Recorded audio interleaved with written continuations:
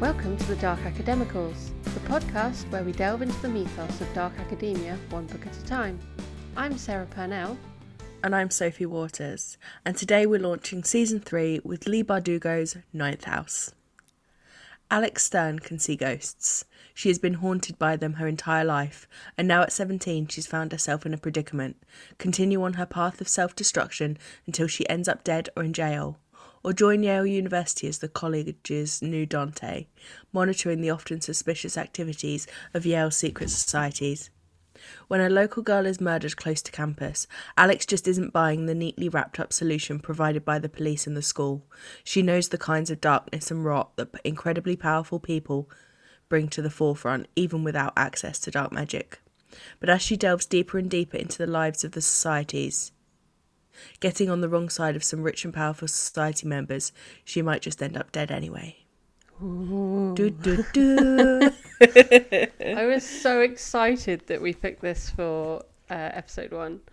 Yeah, it's such a big novel. Yeah. And Leigh Bardugo has like a big, I don't know what the word is, like she almost has a cult following, doesn't she? Yeah. I guess. So yeah, I think this is going to be a good start to a new season. But as there is a new season, we do have a few notices before we get stuck in. As usual, our spoiler warning. We will go into everything about the novel. We are not going to pull any punches on hiding the big reveals. So please be warned of that if you don't want to be spoiled. Come back after you've finished the book. Number 2 is our trigger warnings, which I totally forgot to prepare. I feel like the list will be quite long for this book. So yeah, I'm just going to go with like Yeah. the main big ones. Yeah. I think just to note for readers that this book is very dark and it does borderline on horror. I wouldn't say it's full horror, but it's definitely like leaning It's on the into line, that. isn't it? Yeah. So according to Storygraph, there are about 65,000 trigger warnings. But the main ones are sexual assault, drug and alcohol abuse, murder, death, violence, sexual violence, lots of gore and blood. I think they tick all of the main boxes there. So just be warned when you go into the novel that is going to be quite prominent in the novel. Would you like to announce our exciting news? I would. I'm very excited about this because the girl loves a newsletter and we now have one. So we are launching the Dark Academicals book club that will run alongside our podcast, and you can subscribe and we'll give you fun things to read twice a month, and there's giveaways, so you should do that. We'll also give you sneak peeks at what's coming in later seasons. You'll be the first to know about the new titles for the new seasons. And as Sarah mentioned, there will be giveaways. And obviously, with the launch of a newsletter, we need to launch with a giveaway. We need to start with a bang. So our first book club newsletter, which will be obviously about Ninth House to go along with this episode, we will be giving away a copy of Ninth House. So we are kind of doing this giveaway in conjunction with the publisher, Orion. So they have said that it is UK only for this giveaway, but all of our subscribers to the mailer will be entered into the giveaway, and a winner will be picked in around a week after this goes live, and we will contact you via email if you do win. So if you would like to subscribe to the mailer, you can go to the darkacademicalsbookclub.substack.com to sign up. For anybody who's already subscribed, you may already know that there is a giveaway currently running for the 30th anniversary edition of The Secret History. The book that kicked it all off for us, and dark academia as a genre. So we're really excited to not only get copies of this ourselves, because we definitely have those pre-orders in, but also to get a copy out to one of you, just to say thank you for following along with the podcast and celebrate the mailer. Yeah, so depending on when it is that you're listening to this, that giveaway may still be running. So definitely head over and subscribe to our newsletter. And if you're already subscribed, you're already in with a chance of winning. Cool. I think that's all of our admin out the way. Now let's Shall on we to get the going? Perfect. Okay.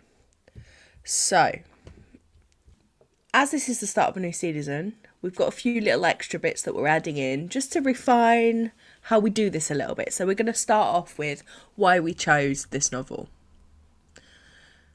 And I think the biggest thing is that it is marketed as dark academia fantasy, isn't it? Yeah, I don't think at first it was. I do wonder if that was influenced by the reviews it was getting. Yeah, I feel like that is the case for this book. I think at first it was like a dark, definitely adult, because obviously Leigh Bardugo is known for young adults, so they kind of took that adult line quite hard. It was her first adult novel, isn't it? Yeah. Yeah.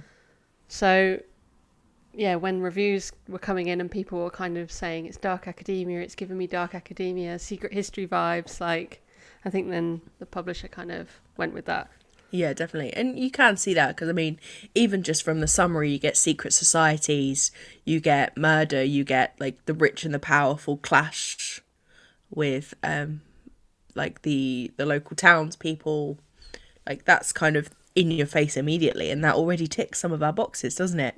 Yeah. So we had to give it a whirl. I also just really love Leigh Bardugo, so yeah, it was a no-brainer for me. Yeah, I was going to say, like, you'd already read it and loved it, and it kind of ticked some boxes for you. Yeah. So I tried to read it before, and I did end up DNFing it at about 42%, according to my Goodreads. Yeah, but I did enjoy it more this time. It wasn't a slog to get through. I did enjoy it more. I think it's one of those books that you have to read at the right time.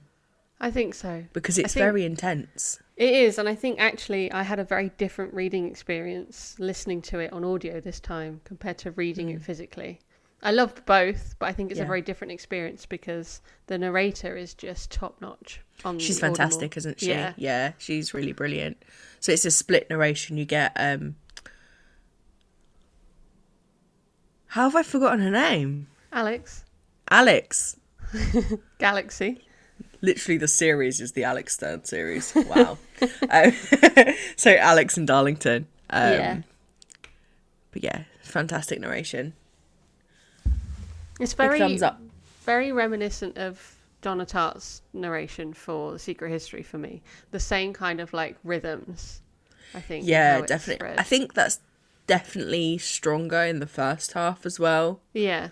I think it's one of those novels that has that kind of pivotal moment in the middle and kind of sets it off on a different type of novel.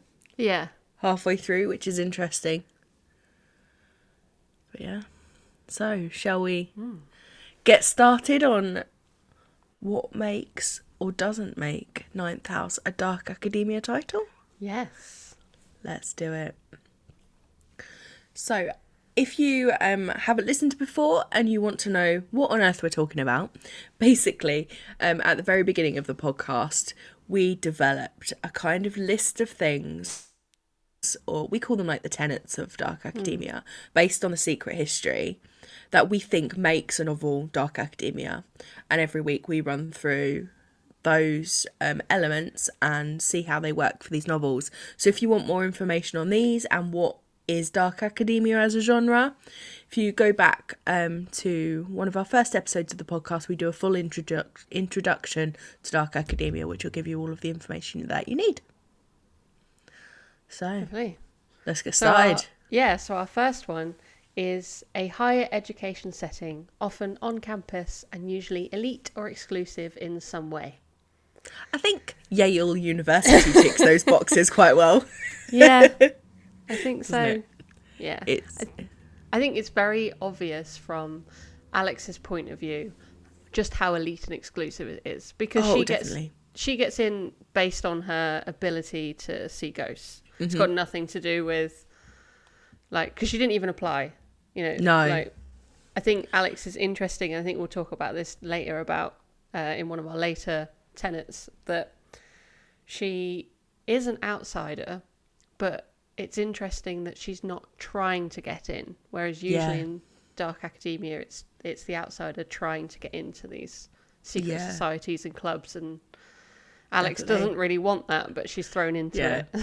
Yeah, definitely. And it's more survival for her, isn't it? Yeah. I think that's an interesting way to plant her as well in the academic sense, because it's an unusual approach to academia for dark academia, because Alex has no interest in academics. No. She doesn't care. And she's having to learn and to teach herself how to be a student again, because she had previously dropped out of school. She's having to learn how to do this again in order to keep her position as Dante and keep herself, fed and clothed and with a roof over her head, because this is it's almost her last chance, isn't it? Yeah, and I think to pull herself back. One of the lecturers even pull her aside at one point and say, "You're just taking all the easy classes." Yeah. Because she doesn't have any interest in this. She doesn't have any faith in her academic ability. She hasn't been in an academic setting for a long time. And I mean, even just the transition from sixth form to university, as someone who is fully engaged, fully in it, is tough, let alone going from a high school dropout to Yale. Yeah. Like, that is a lot to ask of anybody. Not only that, you're up until like 3-4 o'clock in the morning dealing with these societies and policing these societies, basically. Exactly. Being attacked by monsters. And then expected to go to your classes. Like, it's a big ask. It is a lot, yeah. So I really did like that pivot of the perspective on academia. It's a chore for her. Yeah. So it's not really a part of the novel, is it? That side of academics. No, we'll get onto that, but yeah. But definitely a higher education setting. You can't absolutely, yeah. You can't deny. Can't deny that one. Yeah. It's right there in the summary. Yeah, it's Yale. Exactly. Isn't there a map? Oh, is there? I don't have a physical copy. I've seen a map somewhere. I might be lying. I think I was lying. Oh no, there is a map. There's a big map of Yale University. Oh, I love a map.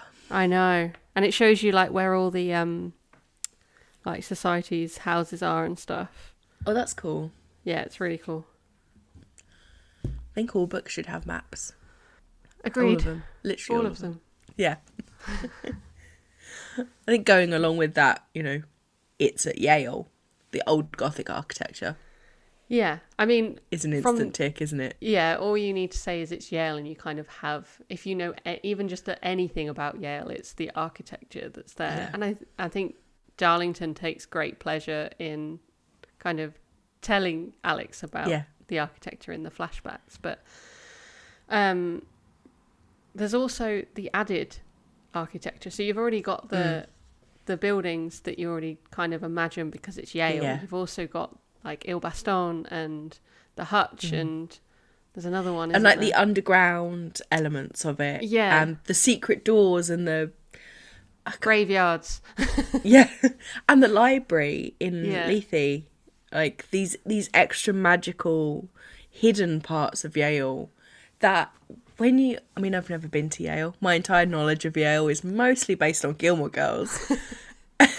But when you look at it, it lends itself to secret passages and just secrets. The Gothic. It's just very Gothic, isn't it? Exactly. So it fits seamlessly with secret societies and magic, because that's what the preoccupation is with.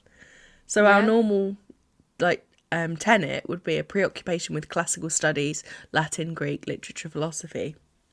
But no, they're obsessed with secret societies and real dark magic. Like dangerous dark magic. Yeah, but I mean, even but you can't really call it a study because it's not an official class, but I mean, Alex and Darlington are studying it and, Oculus, just to be able to do their job, essentially. Yeah. And the library, that magical library that has... I want it. Endless texts on whatever you kind of want, on whatever supernatural thing that you have to deal with. It is an ancient classical study in itself. That's true, actually. Yeah, that's true. It's like a created classical study. Yeah, because it's ancient.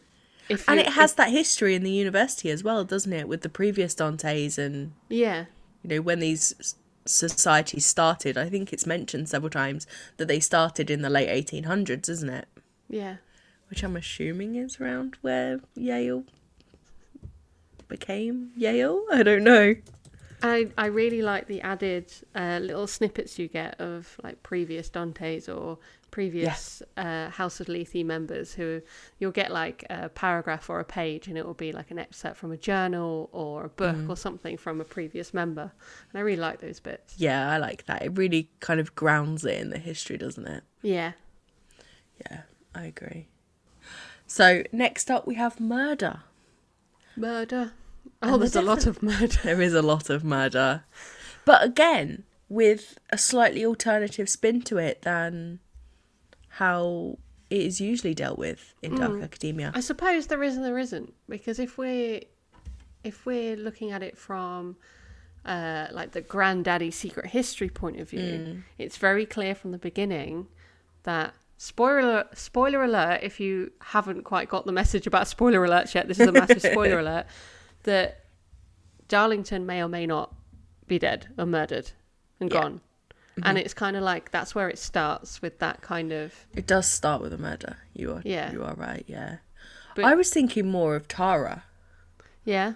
Who is the girl that is murdered, the local girl on campus that kind of... We start the novel there with Alex going to investigate this. But it's a murder that, our main characters are investigating, having the secret societies. Are they involved with this murder? And, Alex and people investigating it are the good guys looking on instead of being involved in it, trying to cover it up, leading up to doing it themselves. So I suppose, so that outsider view, isn't it? A traditional view would be like she would be a member of the society that had kind of had a hand in that murder, whereas here we have her investigating it. Yeah, it's definitely an interesting, because I don't think it's very much like a murder mystery fantasy, Dark Academia. It's a melding of so many different genres, isn't it? That in a way that we haven't looked at before. It's definitely that in the first half, and then the second half it just kicks up into a different gear. As everything kind of falls into place, it kind of turns into a different story again. Yeah, it does. It's definitely a novel of... It's got very clear parts, hasn't it? Yeah. Yeah. But there is murder. Murder. It's not just... There is. So there's potentially... You're led to believe that Darlington has been murdered, or he's been offed in some way. And then there's Tara, and then you learn about Helly, and you learn about the people that Alex was bunked with. I guess that's the only way I can kind of describe that group of people. Who else is there? There is more, isn't there? So who ends up... There is the Dean, when we find out that he... At the end, doesn't he? He is the naughty one. And the teacher, the French teacher, who is actually the ghost. Who's the ghost's wife. Daisy. Fiancée. Daisy, which... Again, I'm sure we'll get onto later, but I thought that was an interesting kind of... That was so confusing to listen to on audio. I was like, what is going on? When she like meets the bridegroom, it was very like, and like you kind of learn about him and kind of this fiancée Daisy. It kind of reminded me a bit of The Great Gatsby. Yeah, I can see that. Yeah, definitely. Which is another title that we featured on season 2. Yeah, season 2? No, season 1. Season 1. Season 1? No, it was our Dark Academia adjacent. No. Oh yeah, we did Dorian Gray last. Yeah. Season 1. We got there in the end. Yeah, that's very true, actually. I didn't make that connection. So, there's also lots of attempted murder as well. There's Yeah. lots of really close calls, very dramatic, life-saving incidents. Lots of dark killy trying to go on, isn't there? Dark killy. Yeah, exactly Killy! Yeah. Especially of Alex. that. Yeah. She doesn't get a break, does she? No. Her life is constantly in danger. Yeah. Which you'd expect, because she doesn't stop digging, does she? No. And I think it's really interesting if you look at it from the point of view that a lot of the time when Alex is getting attacked, it's unseen. And to me, that kind of speaks volumes of like crimes against women that go unseen and unheard because people say that literally in her case they can't see it, but they don't want to see it. I think that also kind of plays through with like the class war that Leigh Bardugo is pulling on as well. Yeah. So, you know, the rich and the powerful don't see the demons and the struggles and what they do to the lower classes. They don't see that. They just see it as someone who's gone a bit mad. Yeah. You know? Like, and I think the same with Mercy when Mercy's attacked. Yeah. Because it all gets deleted, doesn't it? Yeah. No one is ever going to know about that, but Mercy is going to carry that for the rest of her life. Yeah. So I think that was a very clever way of kind of exploring those topics. Yeah, definitely. By Bardugo. So yeah, it's probably not surprising that it has a dark, moody and or haunting vibe with all of the murder and attacks and, you know, monsters. But it also has the vibe. Like, for me, it has the Dark Academia vibe, which we've talked about before, which you can't really put your finger on, but you know it when you read it. Yeah. Basically, if you've read The Secret History, you know it. Yeah. You know? And this has it. Yeah, it does. I do think it's stronger in the first half for me than the second. Because the second half just ramps up. It's just go, go, go, go, go. For like 150 pages. You don't take a breath. And I think that comes at the slight loss of that vibe a little bit. Yeah. Because you almost can't really have both. No, but I think that's also because of the decision to go down like a fantasy supernatural route. It's going to have that flip eventually. Because it has to, doesn't it? It has to, yeah. Yeah. So yeah, a really big tenet of Dark Academia is hero worship of a particular figure or author. So again, this is a slight deviation here with the approach to this. So there is hero worship, but it's not for an author. It's not for an element of academia. It's of Darlington. It is. Darlington is... Although Alex is the main character, everything comes back to Darlington. Yeah, everything she does is she's either kind of haunted by him, not literally, or because that could be the case in Alex's case, but or she's doing it for him. Yeah. And because she wants to impress him, she doesn't want to let him down. You know? Yeah. I do also think there is a comment, well, not like a specific comment, more of a commentary, I guess, of the hero worship of the rich and the powerful in society. Yeah. I think the way she highlights that through the societies and the people that have come out of those societies into extraordinary power. Yeah. Like, she name drops so many famous people. Lots of them I think are a bit lost on us because we're not American. Yeah. But I do remember her mentioning one or two of the George Bushes and kind of big people in charge of huge kind of corporations and things. And that's very... And it's a criticism. It's a sneery criticism of those people that, you know, potentially using black magic to work their way to the top. So it's very political in that way. Yeah. Which is a very Dark Academia move. It's that kind of political criticism. But coming from the other way, because we're normally in the head of the rich. Yeah. So I did like that move there. And I think that kind of goes into our tenet of old money, which will collide with new money or no money. Money, money, money, money. Exactly. Money. Need like a cash sound. Cha-ching. Like the ching-ching. Yeah, that is definitely the case in here, isn't it? Yeah. Because Alex comes from a lower income background, and she is entered into a world of privilege and excess and just downright greediness, to be honest. And I think it's not just the presence of being in an Ivy League college, is it? It's specifically the kind of people that are involved with societies. Yeah. Like, for instance, who's that chap that we meet? He's like the doorman at like the first. Yeah. Is he called Trip? I want to say he's called Trip. Yeah, Trip. And he's very much like the atypical, lots of money, has never had to worry about a thing. Jock, idiot. Yeah.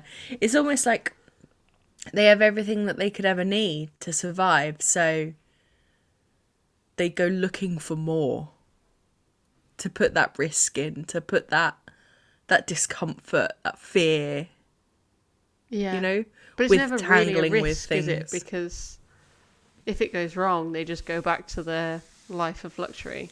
Yeah, that's true. And I guess that's really kind of hammered in when we find out that, you know, when they steal the drug that leads to the assault of Mercy and countless other girls on campus, that we don't even really know how far that stretches. And it's like, oh yeah, they'll get fined. Well, it's not a punishment, because money doesn't mean anything to them. They'll just be allowed to go back to doing whatever they were doing, and then it'll be all covered up for them again. Yeah. Because there's this, is it Mighty? Or Might Tree? Or I can't remember. But anyway, it's a drug that basically it's a compulsion drug. You can make someone do whatever you want. You can... Yeah. And it leads to the assault of lots of girls on campus, including one of Alex's roommates. And yeah, the punishment for that is basically non-existent. Yeah. So and that is a very clear kind of look at the difference between the classes here, isn't it? Because Alex's experiences with ghosts and all that did was tip her further down, didn't it? Yeah. Because she didn't have that cushion. It's a cushion, isn't it, really? Yeah. And even though she kind of takes it upon herself to kind of bring some kind of justice to her friend and roommate, it's only then that it's kind of taken seriously, because she records him doing something really gross, and then it's a problem. But it's not really a problem that all these girls have got their abuse recorded and shared around campus. She has to play games on their level in order to make it a problem for them, doesn't she? Yeah. Like, normal justice and normal rules of what is right and wrong do not apply to them, because their money and their privilege puts them above basic human rights and law. Unfortunately. So that is a really strong thread running throughout, isn't it? The next one is your favourite. Weather as a literary device. And there isn't a whole lot of weather happening. I feel like... But it's a presence. There's background weather. Yeah. It's not in your face. No. It kind of adds to the ambience, because this is quite obviously a book set in autumn and winter. Yeah, definitely. So it's cold and snowy and wet and gloomy most of the time. And Alex mentions several times that she's cold, doesn't she? Yeah. But it doesn't do anything to the story. It doesn't have a role in the plot. It's not part of the setting. It's not like just that one winter in the Secret History that has an effect on the whole. The whole thing. Yeah, definitely. I mean, it's in the first line, isn't it, of Secret History? Yeah, it's a presence, and as you said, it kind of intensifies the atmosphere and it paints the picture, doesn't it? Yeah. And I think that time of year, I don't know whether that's just, again, a Gilmore Girls thing, but that is the type of weather I associate with Ivy Leagues. Yeah. Is autumn and winter. It's that picturesque. It's those first kind of semesters at at university, at college. Everything's kind of new, but it's like it's a vibe. Change, isn't it? Yeah. Yeah, definitely. And also the best season. Autumn is the best season. It is. And then our final tenet of Dark Academia is underdeveloped social skills, or the protagonist is portrayed as an outsider. I thought I was going to yawn in the middle of that word, so that was a result. I think Alex definitely doesn't have any underdeveloped social skills. She's she's had to kind of become quite quick to respond and be able to kind of talk her way out of almost anything.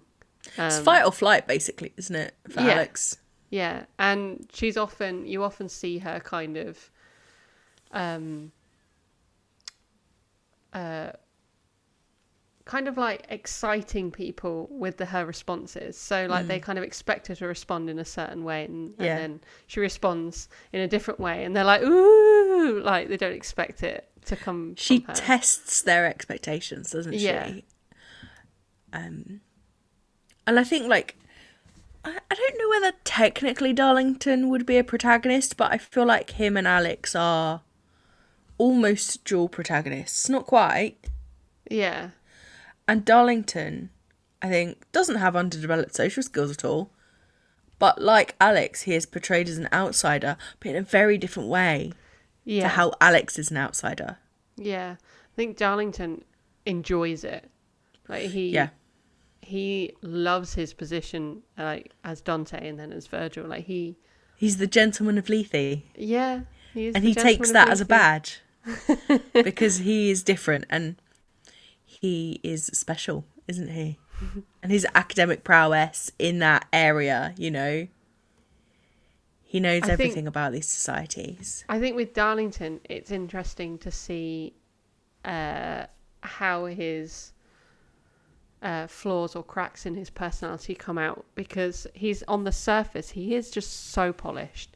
He's academically astute, he's physically fit. From what we can see from Alex's perspective, he's an attractive person. He has everything. Yeah, but then as the novel goes on, because we obviously assume that he's also one of these super rich, privileged. And while that's the way he grew up, him saying, I'm not going to take part in this show anymore, leads him to be cut off, and he has to make his own way. Obviously still with the privilege of having, this house left to him. Yeah. He does have a leg up, but he's almost a bit more gritty and a bit more, I don't know, comparable to Alex in that way, through that kind of lessening of his station. But it doesn't change the way he presents himself or is presented to the rest of the world and to Yale. Yeah. Because he's still from that, the big name family, isn't he? Yeah, and I think you can see, the way he presents himself is as the gentleman of Lethe is very important to him. So whenever that kind of slips, he's mortified. Yeah.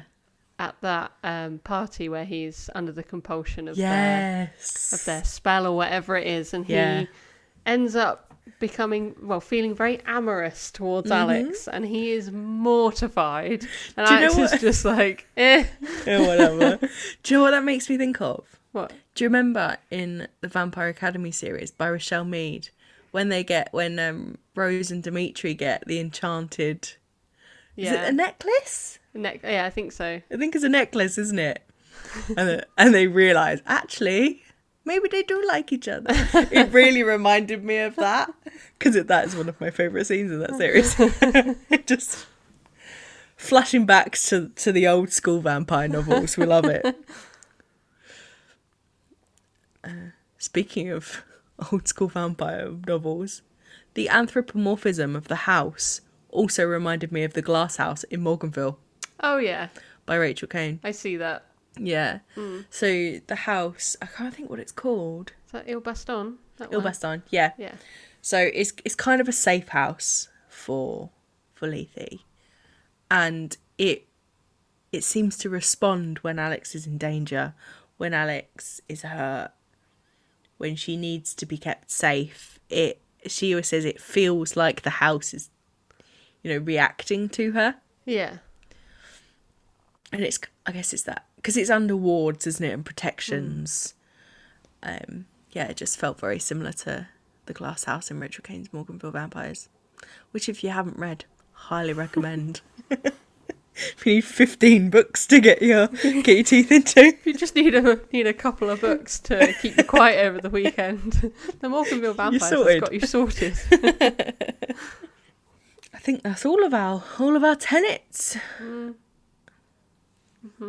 So I think we're going to go into criticisms and interpretation of isolated elements. Yes. So I have a big issue. A really big issue. That did tamper my enjoyment of the novel and knocked it down some star ratings, I have to say. And so again, trigger warnings, if you have any of the trigger warnings that or content warnings that we did mention in the book, I'm about to talk about the biggest one, so just another heads up. It's the sexual assault in this novel. And to me, it was gratuitous and unnecessary and too graphic, and it didn't need to be there. I feel like Bardugo was trying really, really hard to be super dark and gritty and move away from her YA personas and novels, and she took it too far. In a novel that tries to defend women and prioritise kind of other voices in a way, I feel like it didn't have to be sexual assault in either of the two major on-page graphic depictions of it, affecting both Mercy and Alex. It didn't need to be there. It could have been something else. And I did lose a little bit of respect for Bardugo in the way that they were dealt with, I have to say, because they were horrible to read, and they just, it was just gratuitous for me. I can totally see your point. I definitely agree with you with the second one with Mercy. Like, I felt like that was just it. You got enough of an idea from like the first kind of bit, like the first bit where she watches the first bit of the video. Like, that was enough. Yeah. Do you know what I mean? And then when it went into more, I think that was unnecessary, because you kind of got you definitely got the idea from that first. Yeah, I don't even think we needed to, see the video. I No, think that's Alex true. could have watched it off page. Yeah. I don't think we needed that level of content of it. I was less. That's not the right word. Say less disturbed, because it is disturbing. The scene with a young Alex And the ghost, in the bathroom. But for me, it comes back to what I was saying earlier about these kind of crimes against young girls, young women that go unseen. Yeah. And people refuse to see it. I get where you're coming from with that. I do see that, yeah. But it could have been something else. It didn't have to be a sexual assault. No, true, but I think that it can have a powerful message as well. Yeah, I do agree. It definitely can. Yeah, I don't know why. I just got really hung up on how I felt that they were unnecessary. It didn't... For me, it didn't add anything to the plot. It didn't add anything to Alex's character or motivations in a way that couldn't have been done in a different way, I guess. I see. So, I see. yeah. It just felt like a bit of a trying too hard to be dark and edgy, I guess. And it is her first adult novel. And she was trying to move away from the Grisha world. And I get that.